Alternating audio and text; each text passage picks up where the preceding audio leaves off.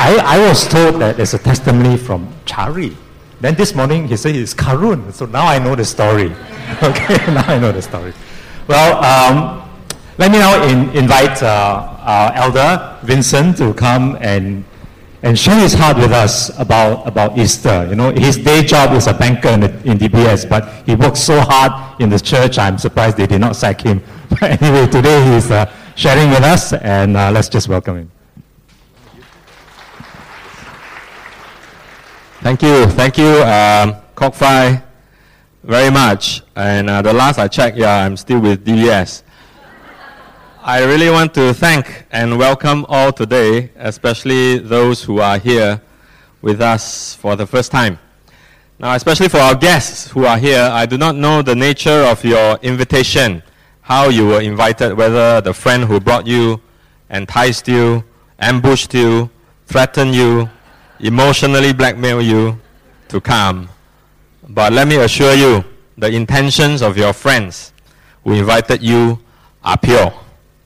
They are not given any commission for bringing you here. But seriously, we are very excited about your presence, and I am responsible to just share some thoughts with you about Easter from now until lunchtime. So we have a lot of time. And certainly, we hope that this is not your first time with us. We hope that you will return and not make this your first or last time. You know, Easter is the most pivotal event, the most important event that underpins the Christian faith. You know, from Good Friday, 2 days ago, where we remember the death of Jesus, to Easter Sunday, today, where Jesus rose from the dead, as we believe. It is the most amazing weekend in Christian, and I dare say in world history, because one of the darkest moments turned to light during this weekend. It was a turning point in the lives of many, including mine. You know, Christmas, many people don't have a problem with, because Christmas commemorates the birth of Jesus. And everybody I know loves Christmas because it is not controversial. Everybody gets gifts. They eat a lot. So Christmas is usually a good time. Easter is a lot trickier. Easter is a lot more controversial because it relates not to a human birth that we are all very comfortable with. Easter relates to someone rising from the dead. It relates to Jesus rising from the dead. Now that is a pretty unusual occurrence, to say the least. You know, but Jesus rising from the dead is such a deal breaker for our faith. It is so much of a make or break for the Christian faith that the Bible we believe in tells us this. If you can help me with the next slide. It says this in our Bible: if Christ has not been raised, our preaching is useless, so is your faith. And if Christ has not been raised, your faith is futile, fruitless. You are still in your sins. We are of all people most to be pitied. Now I want you to take a look at your friend who invited you today.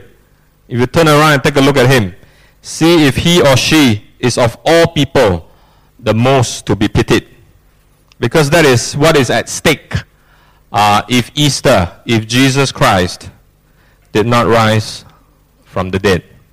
You know, Bertrand Russell, some of you, I think a lot of you know, is quite a famous atheist, a person who does not believe in the presence of a God. And once he was asked by someone, Bertrand, what if you died and discovered that you are wrong? What if you discovered that there indeed was a God and God confronted you? Why didn't you believe in me?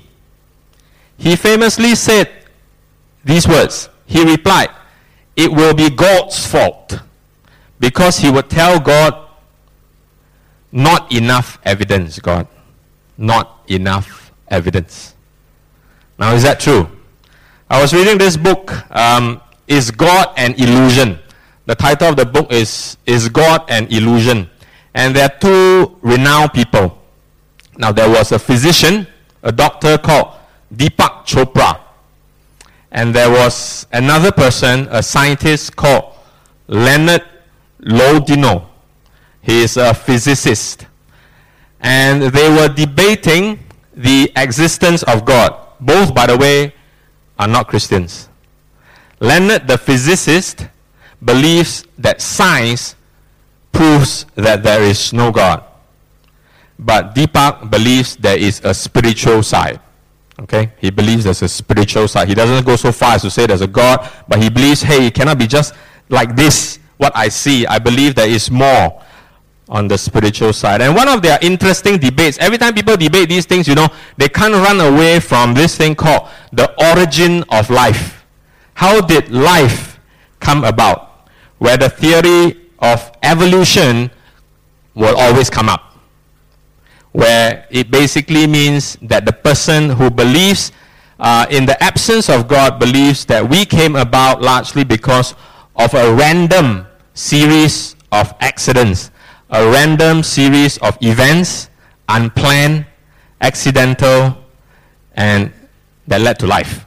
Right? That was, and Deepak, who kind of was against this idea and believed that, hey, there must be more, he raised this very famous illustration, which is called the infinite monkey theorem. Basically, it says that to believe that we came about through a series of accidents is as good as believing a room full of monkeys like this, and you all give them a typewriter, and they will just type and type and type and type for millions of years. And if you put them in that room and let them do this for millions of years, over time, they will type out the complete works of William Shakespeare. Now, somebody did the calculations, not me, you know that bankers cannot count, but somebody did the calculations and found that the chance of these monkeys typing even the first 100 letters of Hamlet, right? Hamlet is one of the plays of Shakespeare, is 1/10 to the power of 143, which means that is 1 divided by 1 and 143 zeros. I mean, it's just a lot now. It's just highly improbable. Now, this is not a new theory.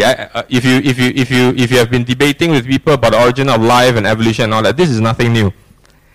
But Deepak's claim is that you can't just believe that we are all here because of random acts, things that were unplanned, accidents. It's not going to happen. In fact, it is more difficult because our DNA, if you ask the scientists, our DNA, our cells are much more complex than reproducing the literature of Shakespeare. Now that's when the physicist Leonard comes out and says, Deepak, you totally do not know what you're talking about. You totally do not know what evolution is. He mentions that while it is true that getting monkeys like these to type will unlikely show you any result, he says you forgot another thing about evolution which every scientist knows. And that is, there is a second step called natural selection. And in the midst of all these accidents, there is a selection process. And to illustrate this as the monkey thing again, it is described as follows. While the monkeys type and type, every time they type a letter in the right place, that word will stay. Okay? So if he types I at the right place, that I will stay. But every time it's a wrong letter, that letter will be erased. And scientists have run this and discovered that, hey, actually when you do this natural selection, when there is a method to this mad typing, when there is an organization to the whole accident, when there is a selection process, hey, the monkeys can type out a complete English sentence quite quickly. The question to this then is, obviously today is not a scientific debate, but the question to this then is, who is organizing these accidents? Who is providing the method to the madness? Who is deciding which letter stays and which letter gets erased? I'm a firm believer that far from science disproving God, I believe that science exactly points us to God. I don't think science and God is mutually exclusive. You know, our Bible says this: what may be known about God is plain to them, to us, because God has made it plain. For since the creation of the world, God's invisible qualities, His eternal power and divine nature are clearly seen, being understood from what has been made, so that people are without excuse. So it is pretty clear, at least to me, that we are too complex to be due to a cosmic accident. So my question today is, why would people rather believe in random monkeys typing Shakespeare than a creator God? Why would they rather believe in accidents than to believe that there is an intelligent designer who made us? You know, Leonard the physicist in the book tells this story, and this is the guy who does not believe in a God. He says, I was a Jew, and when I was growing up in an observant Jewish family, he was very surprised one day when his mom told him, I don't believe in God anymore. He asked her why, and she said, I used to believe, but I cannot reconcile God with my experience of losing my family in the Holocaust. She cannot reconcile that there is a God and that she lost her whole family in the Holocaust. So I want to suggest to you today that the issue is not so much that we do not see the hand of an intelligent designer, a creator in creation. But I want to suggest that many do not believe in God today because to believe in God presents many problems that we do not have answers to. Example, how can a good God allow the Holocaust? So some see God as irresponsible. If there is a God, then He is highly irresponsible. Some see Him as powerless. He sees, but He cannot do anything about it. Some see Him as uncaring. He sees, He can do something about it, but you know what? He doesn't care.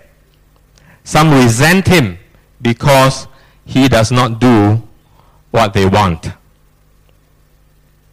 So I believe Leonard, the physicist, did not believe in God, but is willing to believe that life is a cosmic accident because it helps him to better explain the chaos and confusion that he sees around him.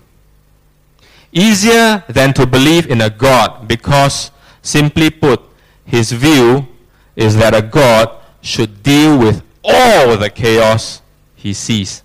You know, I want to be very sensitive about this because I certainly don't want to rubbish Leonard or his beliefs. I'm sharing all this not to bash up evolutionists as well, not to rubbish those who are scientists, not to rubbish those who do not believe in God, nor am I saying scientists do not believe in God. That's not what I'm saying. In fact, there are very prominent scientists who believe in God. But I'm sharing this as a background as to why the Easter story makes so much sense.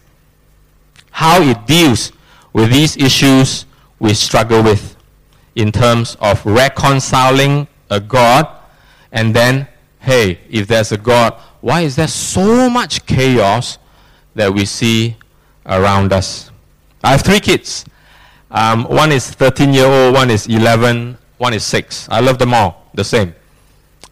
My 13-year-old daughter, and I'm a bit sensitive because she's here, my 13-year-old daughter, I thank God, is a very sensible lady, like her mom. And as we've been observing her grow, one of the joys is to release to her more and more responsibility. I mean, that's part of life, right? Not just to prepare her for the future when mom and dad are no more around, but also because we are increasingly convinced that one of the most beautiful experiences in life, in human life, is to learn to take charge. Is to learn to make wise decisions and then reap the consequences and the results of those decisions. It is one of the most satisfying things in life to start taking personal responsibility and working and contributing and seeing that you make a difference. So we do what we can as parents. We try to instill in her good values because she's becoming a teenager and her wings will get stronger and stronger, and we can't make her do what we want for long. So we try to instill in her good values that will help her, like telling her diligence and hard work are good values to have. They are safe values to have. We teach her that honesty is a good policy that lets you have a peaceful night's rest. We give her pointers on developing friendships and choosing friends wisely. And this is not very different from God's original intent when He created us. It is no surprise because the Bible tells us we were made in God's image. This was the original plan. Let us make mankind in our image, in our likeness, so that they may love me? No. So that they may just be robots? No. So that they may rule. So God created mankind in His own image. God blessed them, said to them, be fruitful, increase, fill the earth, subdue it, rule over the fish in the sea, birds in the sky, every living creature that moves on the ground. And the Lord God took the man and put him in the Garden of Eden to work it and take care of it. You know, I seriously believe that God's original intent when He first created man was that a person would derive satisfaction and pleasure from his work and his contribution in life. There was a purposefulness to man's work. God wanted man to take charge and work responsibly and enjoy being fruitful within the boundaries He has set us. God gave man the personal responsibility to choose what is right and to do it. But you know, I chose to walk away. I chose not to respect those boundaries because I trusted more in my own abilities, my own wisdom. Now just imagine my child, my daughter, who is maturing. You know, as we give her more and more personal responsibility to run her life, if she ignores all our advice about diligence and hard work, if she becomes a loafer, right, which is a person who just a sluggard, she does nothing, she just walks around and maybe borrows money from friends and gets into deep trouble.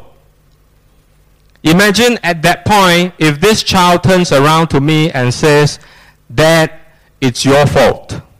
You should have prevented this. You know, we can't have it both ways.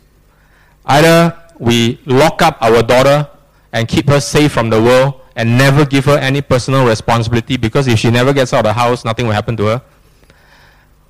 And she becomes, in that sense, a total robot. Or we release her with personal responsibility and let her grow through that process. You know, as God gave that to us, God is out of my life because I have chosen to walk away. I find His boundaries too restrictive.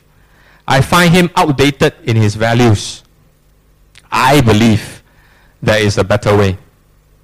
But strangely, somehow, when there's a blow up in my life, when there's chaos, I turn around to God and say, hey, if you are real, you would have prevented this. And since you did not prevent this chaos, you must be false.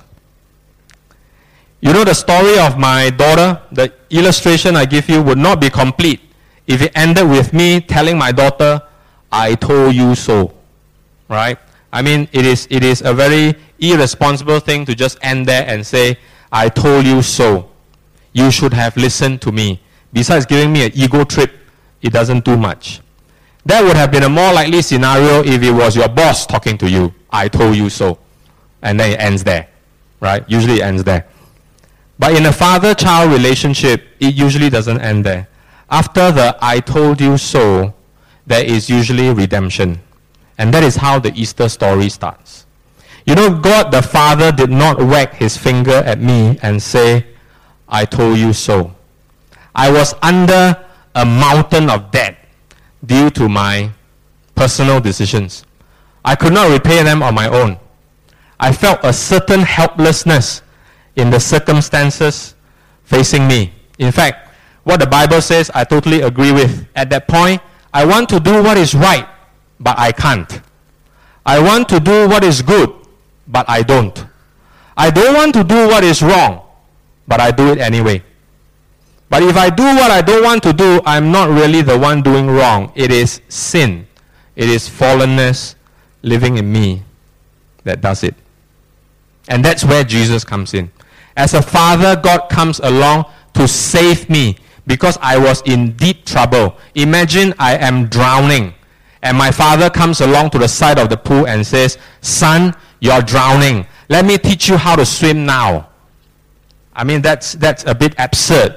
It is crazy to teach someone how to swim when he is drowning. When someone is drowning, he needs a lifeguard.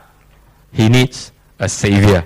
After you save him, then you teach him how to swim. You don't teach him how to swim while he's drowning because you won't be teaching him for very long. You save him first.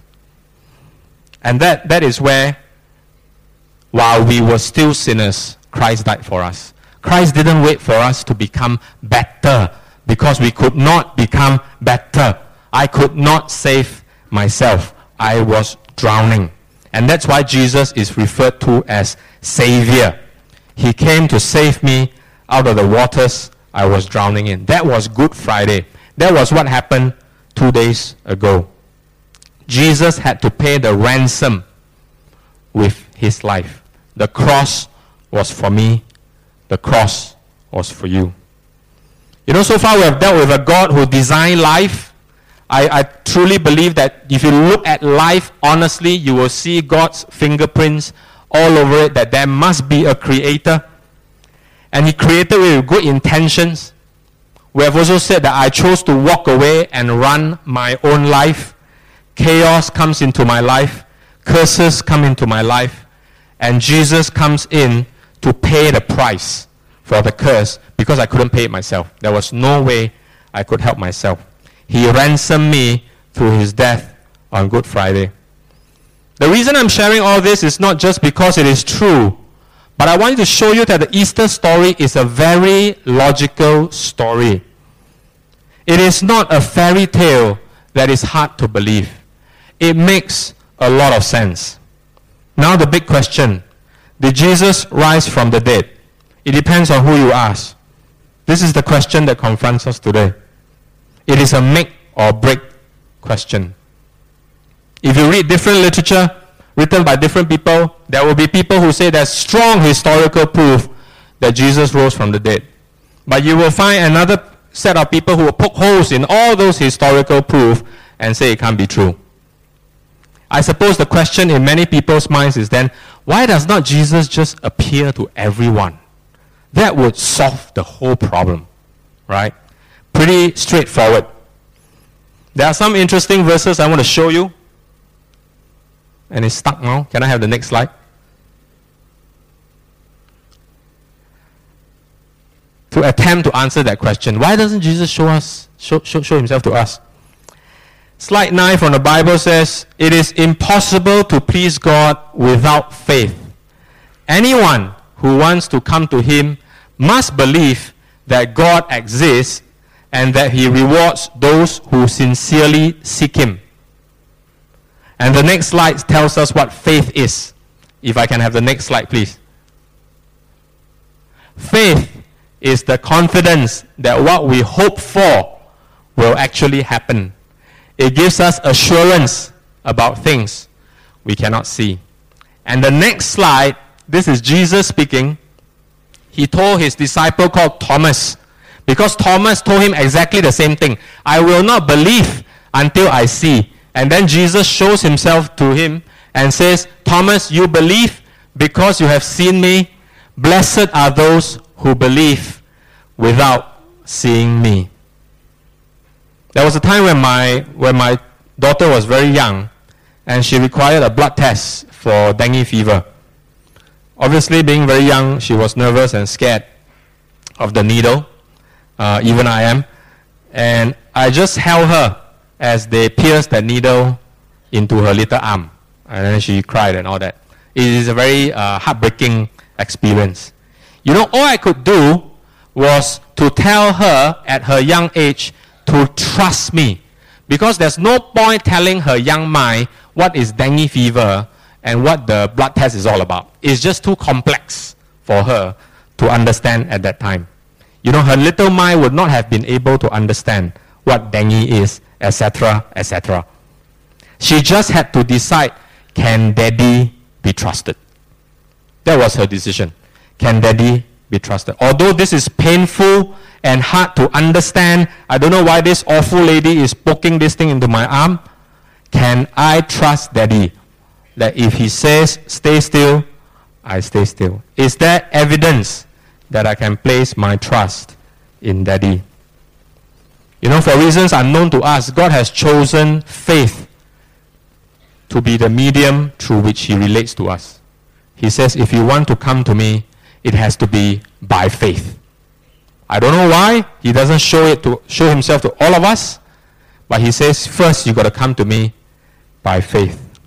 You know, like my daughter, sometimes we can't fully comprehend why. These are God's ways. But I want to assure you today, it is not by faith. My faith is just belief. I believe. There is no basis. There is no basis. Jesus Christ is different. There is a basis. What I believe from the way you had, the struggle you have to have, just it makes a lot of sense. I suppose there is a basis for you. Just my daughter has seen me like there was a basis for her belief. And I hate this video. I believe. And I will see. Your relationship are built on trust. If you really extend trust in a relationship, it becomes very difficult. When I was in a relationship with my girlfriend now, I was highly skeptical. I was believing that my girlfriend right now proved her love for me. And I was sick. I had to stop last time I ever looked at there was no faith or trust in the relationship. Despite the many actions of love she showed me, I said, not enough. Not enough. Show me more. You show one act of love, I will demand another. Because there was no trust. I want to submit to you today that God many acts of love. And the biggest act, besides your birth and the blessings of God in your life, is the thing that happened 2 days ago, so many years ago, when Jesus died. There is a basis for you to believe. I believe God is encouraging you today to trust him, to look at his actions of love that he has already shown in your life, to place faith in what has been revealed. The evidence of his hand in creation, the evidence of our failure and fallenness, the evidence of Jesus' death to save us. I believe that today, based on these truths, he is asking us to make a judgment call. I say it's a judgment call because many decisions in life, you do not have the luxury of 100% knowledge. I've always been studying for my exams. I always dreamt of the day where I will study so much that I'll be so confident walking into the exam hall. The day never came. I always have to make a judgment call that I think this is enough. And I think you can identify with me that many things, many decisions in life are made on judgment calls. And you just need to deal with the information that you have and make a judgment call. And I believe God today is asking us to make a judgment call. You know, when I wanted to buy a car that I liked 3 years ago, I did my research on the internet. Actually, research on the internet can be quite a nightmare. But I did my research on the internet, then I went to the showroom to check it out. You know, after I pretty much had the information to make a decision, you know what I did? My last stop was to check with my friends who drive, because I trusted what they thought about the car. Personal testimony. And so I want to end with my own personal story of coming to Jesus. I tell it at the end because stories are very subjective. You hear one story, there can be another story. But they are useful when they are used to illustrate and to substantiate, hopefully, the logical truths I have talked about earlier. I was born into a broken family. My father had two weaknesses, women and gambling. Other than these two things, I must say he was a very kind father. But his actions, womanizing, gambling, brought a lot of grief into my young life and the lives of my sibling and my mom. So much so that when I was 9 years old, I was doing research for my mom on how to divorce him. The divorce plan didn't work out because we needed the house. But neither did my dad change much. When I was 14, he got into one of these massive quarrels with my mom, one of those big quarrels over small things. And boy, when he got into one of these quarrels, the whole family would enjoy no peace for days. It was one of the worst quarrels I have ever seen, and it was around end December. Because I was a teenager then, I was growing up. One day as he was screaming his head off, I decided to scream at him. Something I had never done before. I shouted back at him. That made him hit the roof. He was so upset. Our house had this glass globe, a world. And he just picked it up and he threw it right at me. The whole world literally came flying at me. If I had not avoided it, I would have been quite badly damaged. The action shocked me because I always thought he would only scream at mom. He will never hurt me. I got quite depressed and disturbed in my room. I was so depressed that when my cousin invited me to a Christmas event in church, my mom, who was a believer in another religion, told me to go to church with my cousin. That evening, I was so touched by the sincerity of the many people here that I decided to give Jesus a try. I prayed to him and I gave him, in my 14-year-old mind, I say, if you are real, you reconcile my mom and my dad by tomorrow morning, which was Christmas Day. If that is true, I will believe in you. It was a stupid request, but I made it anyway since he's God. Strangely, the next morning, my dad had a swollen leg. His leg swelled up, I don't know why, gout or something. And because he could not walk, he had to talk nicely to my mom and all of us to help him out. I was moved then to place my faith in Jesus. That was 1984. Many people will say that what happened, Vincent, was a mere coincidence. You know what? As I place my trust in Jesus, many more coincidences have happened. I do not have time to tell you about them. But two of the most amazing things that happened was both my parents are now Christians, worshiping in this church. And the transformation of my father, if you see him today, please don't tell him I told you all this. If you see him today, you cannot believe the description of him I told you about earlier. You may dismiss these as mere coincidences, but I disagree because it's my life. In the context of a Jesus who has risen and is alive today, what I've seen happen in my life are not mere coincidences, but evidence that he is alive. I will just invite the musicians to come up as we have a moment of silence to just think about what I've shared.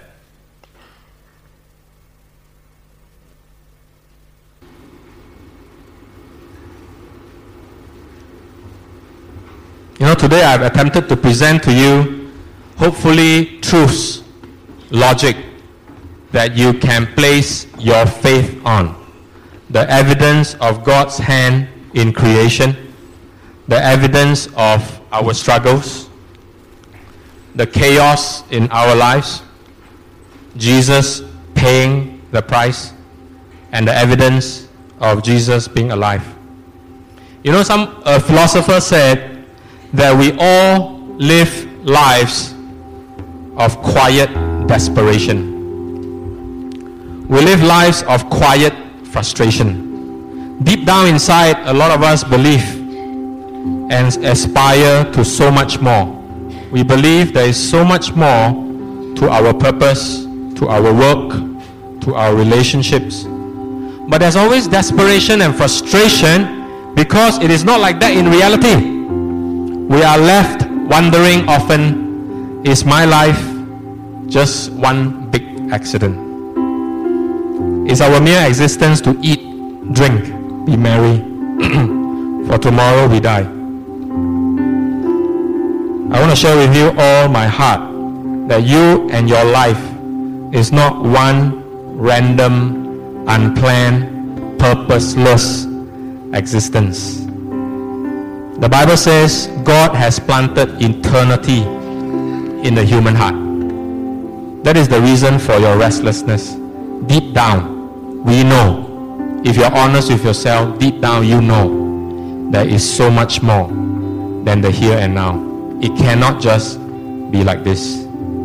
And Jesus reaches out today to us in our frustration and desperation. While we were yet sinners, He died for us. While we were still helpless, He paid the price.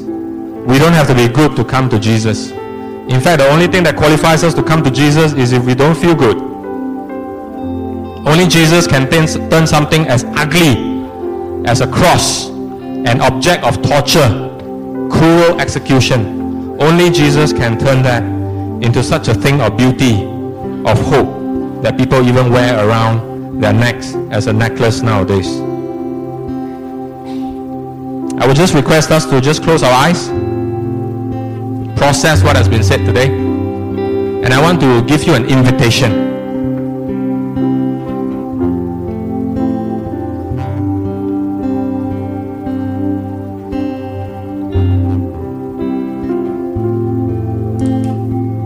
As all eyes are closed, would you make a judgment call today based on what has been shared? Would you make a judgment call today and say, Jesus, I want to place my faith in you today based on what I know, and I want to see where this leads me. If you want to make that judgment call today, while all eyes are closed, can I invite you to raise your right hand? Is there anyone? Yes, I see your hand. Yes, I see your hand. Anyone else? You say, God, based on the facts, the truths that have been presented today, I make a judgment call, and I want to see where this leads me.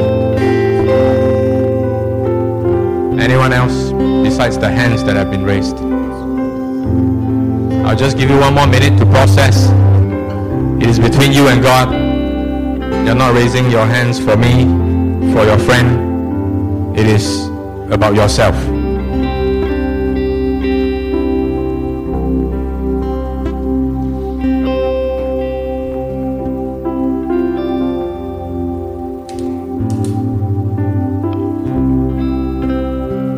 Is there anyone else?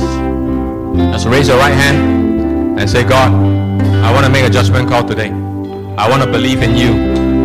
I don't have perfect knowledge, but I have enough to place my faith on, and I want to see where it leads me.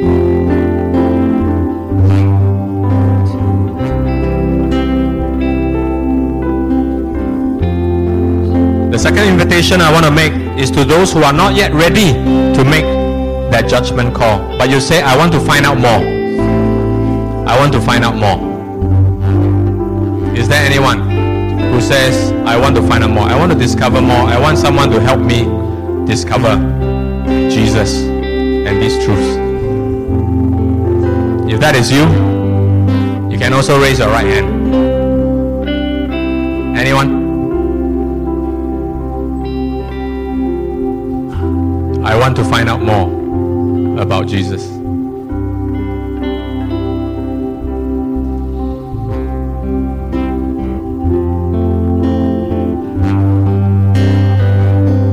last but not least, I want to extend an invitation to those who have believed but sense that they have strayed away from God. And today you say, Jesus, I want to come back. Simple as that. Jesus, I want to come back. If that is you, if you raise your hand, we want to pray with you and for you. Is there? Yes, I see that hand. Jesus, I want to come back to you.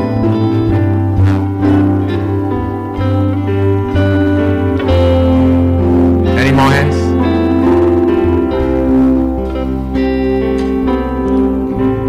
If not, if I can invite everybody to rise. And if you want to talk to me more, or talk to someone like your friend or someone else in the church more, after the service, you can come to the front. I'm more than happy to share with you more. And for those of you who raise your hand, I want you to tell your friend or your neighbor that, hey, I raised my hand, and we will take it from there. Okay? I want to pray a prayer of blessing for you. I thank you for staying so patient, and lunch is on the way, so we're very happy. We can now pray and give thanks to God. Jesus, we thank you that, Lord, you are not a fairy tale. You are not a myth. You are real. And Father, we thank you for your presence today. We thank you for the hope that you represent. We thank you that, Lord, you are not a God who is distant and you need us to do good works, to score points with you, because we could never do that, Lord. We were drowning. There was no way we could do that. We thank you that, Lord, in our helplessness, you came and paid the price, because only you can pay the price. We thank you that, Lord, today you show us, you demonstrate to the world that you are not only a powerful God, but you are a loving God. That, Lord, in your presence there is fullness of joy. In your presence there is peace. So I pray the peace of the Lord to guard every heart and every mind here. Father, we pray that you continue to speak into the lives of all of us. Continue to show us the finger of God, the hand of God, the presence of God in our lives. That one day, Lord, we will come to that point of daring to place our faith in you, Lord. We thank you for the food. We thank you that, Lord, all good things come from you. We thank you and pray that, Lord, you bless it to our bodies. In Jesus' name, amen. Let's sing the last chorus.